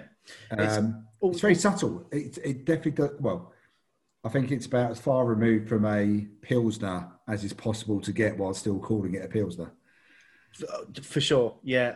I think the other thing that strikes me as being very different since the last time we did this 3 months ago is it's not as lively now. Oh, The it's body not, is of it has really died down, and it does actually make me wonder if we had done another one in another 3 months, might it have gone too far? Come sort of a year plus over its bottling date. Quite possibly. I mean, it's definitely, there's very little head retention in my glass now. Bags of different flavours, but you definitely wouldn't want to present this to someone who drank lager all the time and didn't really drink much else and go, here, try this 11% beer and see what you think. Oh, it's as far away from a lager as you could possibly think. Yeah. Right now, and I mean, it's been interesting to see how it's changed over time, because I mean, it says on the bottle, drink before November 2020, which would kind of suggest that it was probably bottled in maybe November 2019, probably brewed this time last year. So it's a year old, this beer now, but it has changed since the first time that we did it. Yeah, I mean, it's a complex beast. And I think we felt that when we first had it the first time. I would argue that probably the first time we had it was probably its peak for me. Although it's changed and aged and matured, for me as a beer drinker, I don't think it's got better. I'd agree. Actually, I think that first time we had it, it was as good as it was going to get at that point. Yeah. How's your IPA, Rob? How's it going down? I'm quite enjoying this one, actually. So as I said, it's Simcoe and Chinook, and the Simcoe, there's plenty of that going on. Sort of there's a bit of like a berry sort of aroma and taste, and then apricot maybe. A little bit of citrus, plenty sort of piney, woodsy earthiness, and it's nicely balanced, really. Slight sweetness from the malt and a nice bit of refreshing finish. So, yeah, it's pretty good. 5.6%. Still what I'd consider to be pintable, quite sessionable. Well, compared to what me and Steve are drinking, it definitely is. Compared to that, for sure, yeah. Well, while we finish off these beers...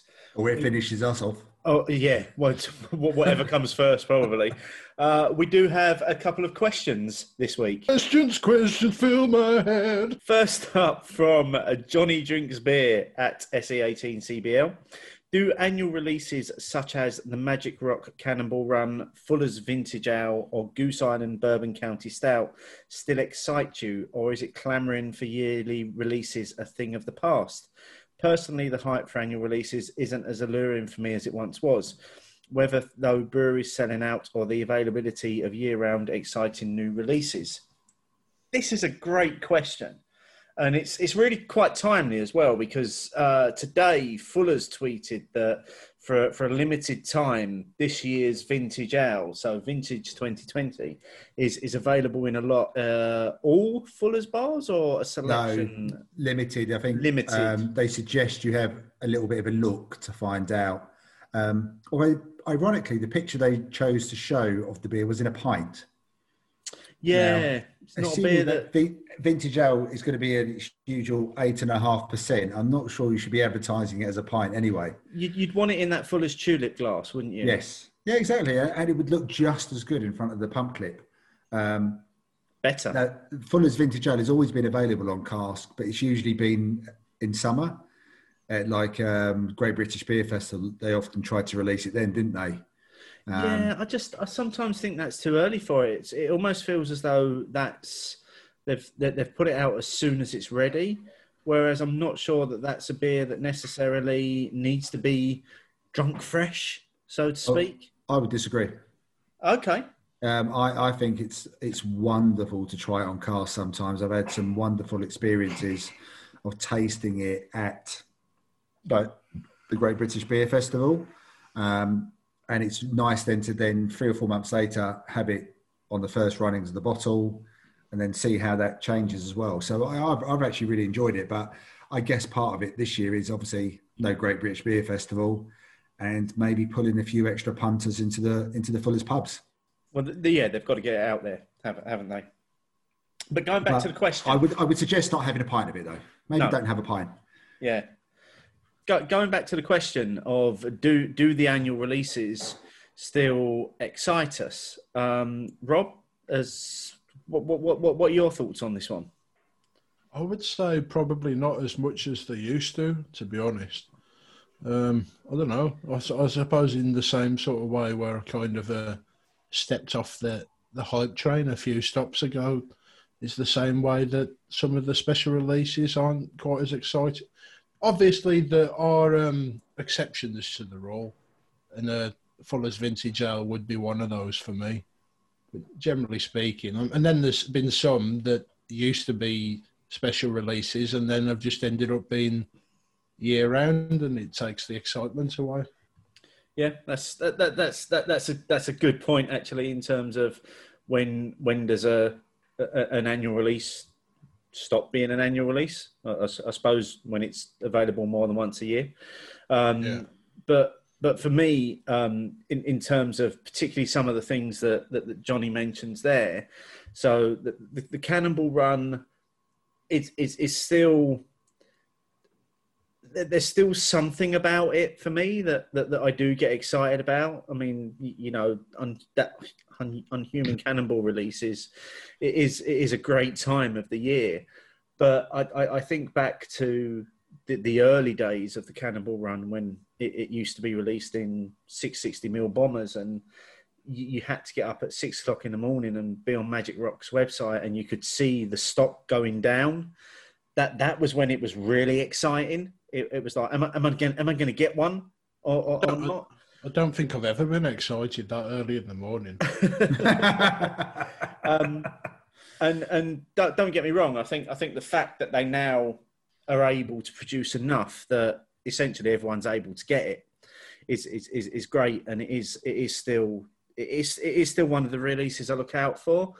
I do feel as though their treatment of it last year, though, where that they were building up to this big release towards the end of the year because that they were going for the freshest ever hops.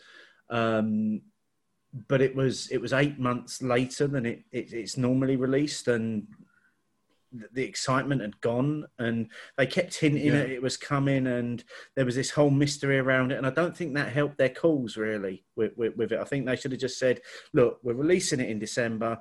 This is the reason why we're doing it. It will be available. So that one in particular for me, yes, it will always have a special place in my heart, I suppose, because that's something that kind of my beer journey has gone alongside, as is the Magic Rock Unhuman Cannonball releases. The Fuller's Vintage Ale for me is still the one, much like yourself, Rob, that I look out for.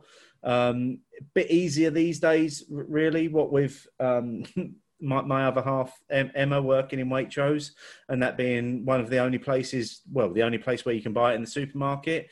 And Martin and Clayton and I always share our vintage ale order, and it's even easier these days because I just say to him, well, can you just take a box off the crate before it goes off the shelves, please? So we know we're going to be able to get it. And yes, I do still look forward to it. Has Fuller's selling out made me a bit more wary of it? Maybe a little bit, especially after my experience with last year's version. But I can only wait and see what this year's version is going to be like, and to see if it continues the tradition. In regards to the final one there, the Bourbon County Stout, that's not really one that I've ever really got that excited about. I've never really chased that one. Well, like in this country as well, like the amount of money you can end up paying for it, that has never interested me. Although when I did go to Chicago last year, it was nice to just go to their brew pub and just drink it for a sensible price. So I got excited about that. But in this country, it's never been something that I've been like, oh, I need to get hold of that, because it stops being fun when it costs me an arm and a leg and I have to swim through quicksand to get it. Absolutely. And I think until we start getting some of the other variants of it available in this country as well, I don't think they're ever going to create the hype around it in the UK that they have in the States around that beer. Martin, what about yourself on this one? Well, it's quite interesting listening to your views, especially Magic Rock Cannonball Run, because that was one of the first times I think we had a decent proper night out before I came on the podcast, was going to the release at Craft Beer Co in Islington and having it from the taps. And there was something quite special about it, but you had to make an arrangement, to make a plan, meet up with a few people, share the experience. And yeah, last year I think they cocked it up completely. They should have just come out. I mean, I don't know why they did it the way they did last year. I think it's a bit of an own goal. And also, why release your run of beers at a different time of year than you've done it before, and then clashes with other ones as well? You know, it's going to be a bit like this year, where potentially you end up having a load of films released at the same time, which appeal to the same bit of the market. Yeah, don't do it. It's a strange way of doing things. I still get excited about Fuller's Vintage Ale, and I do like the Goose Island Bourbon County Stout releases, but I do agree with what you both said. I think it's a costly endeavour, but I would get excited if I went to Chicago and it's on one of my hit lists. I would love to go to their brew pub, and yes, I would end up leaving there a little bit worse for wear, because I would try to drink all of their variants of it that they had available at the time. And you know, despite the fact that obviously Goose Islands were bought out a number of years ago, that the Bourbon County Stout is still an exemplar of the style of that kind of beer, of the love, care and attention that goes into it. And I think, you know, Steve and I have been a bit lucky over the last couple of years where we've gone to the releases at the Goose Island Brew Pub in London. Imagine that probably won't happen this year. So that's obviously helped. I've always tried to pick up a few bottles as well along the way. Yeah, it's not easy. There is more of it. It's probably a lot easier for you guys being close to London as well. That definitely helps. I mean, the brew pub's 5 minutes walk from Liverpool Street, so it's not like I've even got out of my way on the way home. I do get quite excited about it. So I actually wish there was a few more of those kind of events, of special releases.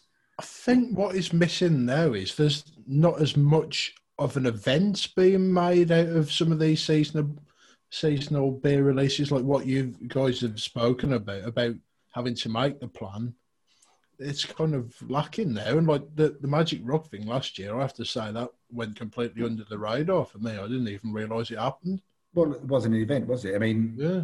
I know that, you know, referencing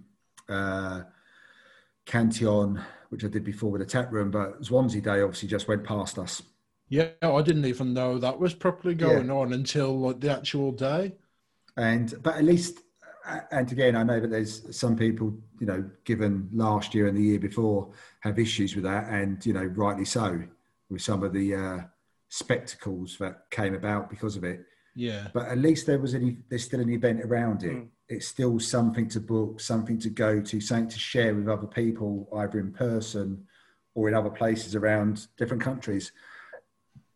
So they're still keeping it as an event. And yeah, Magic Rock last year, it was like, okay, the beers are ready. Are you going to buy them? And that was it. You know, at least with Bourbon County Stout, there's a bit of an event. Fuller's, you know, they've told you now, look, we know you like Fuller's. We know you like the Vintage Ale. Why don't you go and try it on cask now as well? You know, they're at least making a bit more of an effort, whereas Magic Rock just sort of said, well, yes, we've done it all the other year, so here you are. It's 8 months late. Go and buy your 500 milliliter cans. Off you go. It's interesting that it did happen to be that way last year as well, considering the obvious big event of last year with the being bought by Lion. I wonder if that has anything to do with it. Oh, well, I can't imagine it didn't. No. But it is a great question, and it is a shame when you're not as excited about something. Although mentioning what Steve said earlier about watching the beer count go down when you're trying to order it, it's like trying to get tickets to, you know, the Royal Albert Hall or something, or a concert. It's like, I'm in a queue. I'm next in the queue, and then suddenly it changes and you're 500th in the queue. It's like, oh, for fuck's sake. Yeah, but there is still something special about it.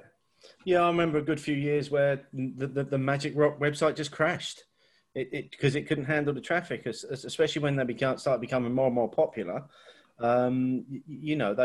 People weren't able to get it, and like I said, I do think it's a great thing now that it's available to more people.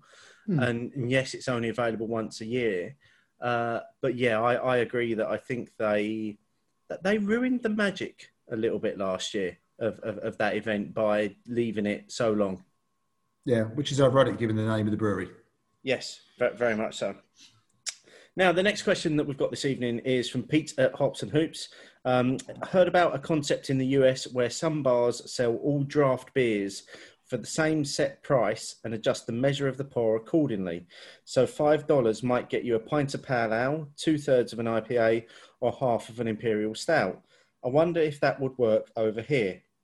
Rob, as a frequent visitor to the US, is this something that you've experienced? Nope. Okay. No, I can't, not that I can think of. No, I wouldn't call myself a frequent visitor to the... I suppose I have been the last couple of years. You've been more than I have. Yeah, fair enough. Yeah. It's not something I've experienced either. So it's an interesting one. What do you think about it, Rob? Do you think it's a good or bad idea? I don't know, to be honest. I think it could be maybe a little frustrating. It might be restrictive. I don't know. Is there anywhere over here that does that? I'm pretty sure that Cloudwater have done that since they've had tap rooms in various locations. The price of a beer is the price of a beer, and you will get the measure according to the ABV of that beer. Okay, so rather than some places which have a sliding scale of price per ABV, they have a sliding scale of measure per ABV. Yeah. It's an interesting idea, but I don't know. I'm pretty much... I feel like a lot of people get wound up by that because people are tight, aren't they? So they're going to be trying to work out the exact measure and whatever. And if it's like slightly over 2/3 or something, someone might kick off and say they're not getting enough for the money. So yeah, it'd be like one of those camera days where you say, "Can I top it up, please?" Because you've left way too much space for a head there. Yeah, that sounds about right. I reckon it would probably fall flat on its face here in most places, personally. Yeah. Well, if you look at the success that in some quarters table service has been, it's probably not the revolution that we're looking for right now. Is it? Yeah, I give you £5 last time. You bought me a whole pint. What did you give me a half a pint for now? Yeah. Yeah, I think that's a massive cultural shift, isn't it? That'll be needed before. Yeah, that's it. Exactly, yeah. Well, let's face it, we haven't really coped very well with 2/3 pints a lot of places. So suddenly having one price and bringing different size measures to the table, it'd all be kicking off. And with more tables, there'd be tables going everywhere. Well, with less tables, surely. Well, I don't know, because you might have had to put tables in. Yeah, who knows? But I'd be interested to hear from our listeners to see if they think that's something that would work in the UK or not. And as always, keep the questions coming. Once again, use that hashtag opinions and we will find you.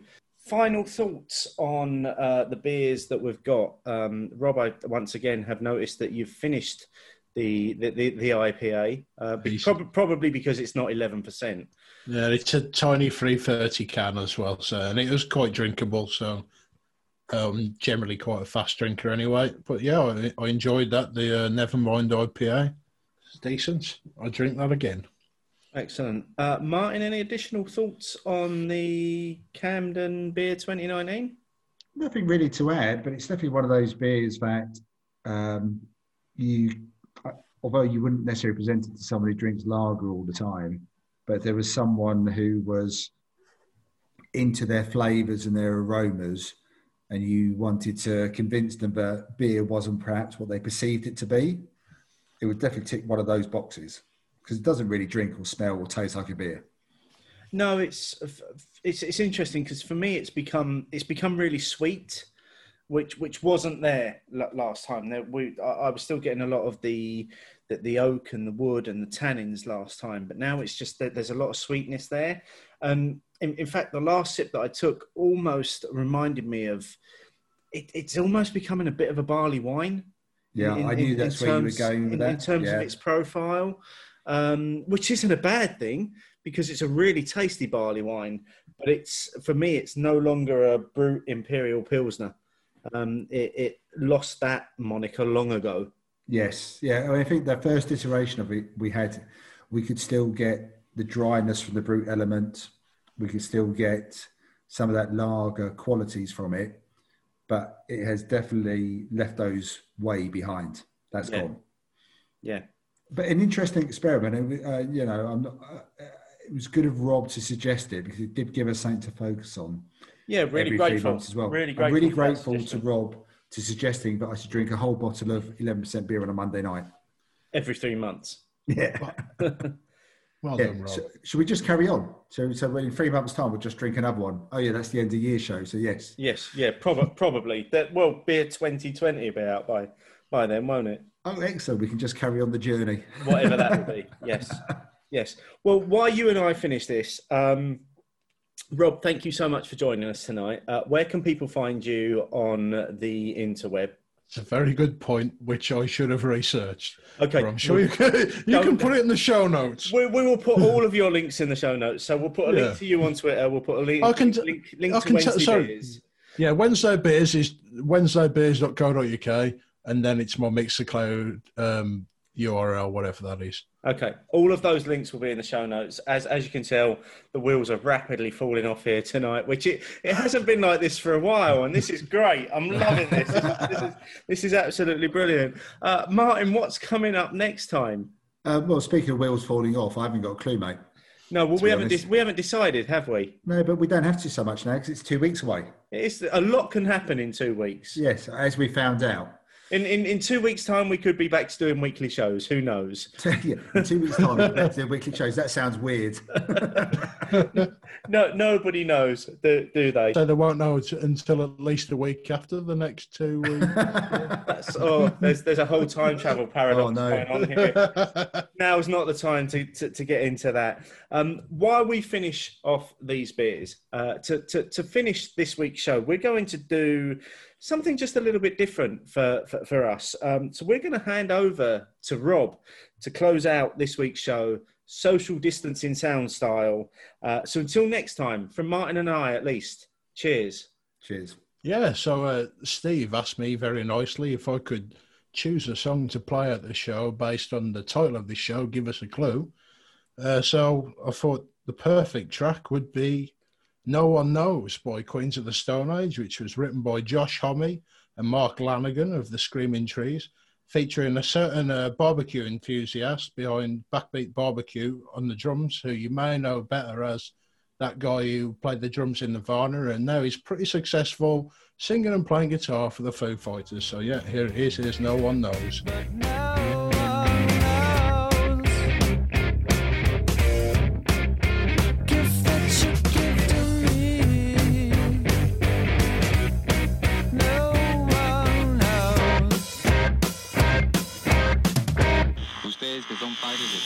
Buenas tardes, señoras y señoritas. Aquí está el DJ Héctor Bonifacio Echeverría Cervantes de la Cruz Arroyo Rojas. Esta es la radio Quetzalcóatl, la estación donde el rock vive y no muere. Vamos a escuchar un par de temas de Queens of the Stone Age. Primero vamos a escuchar First It Give It. Qué música impresionante, temible y verdaderamente ahora. Van a ver, aquí va.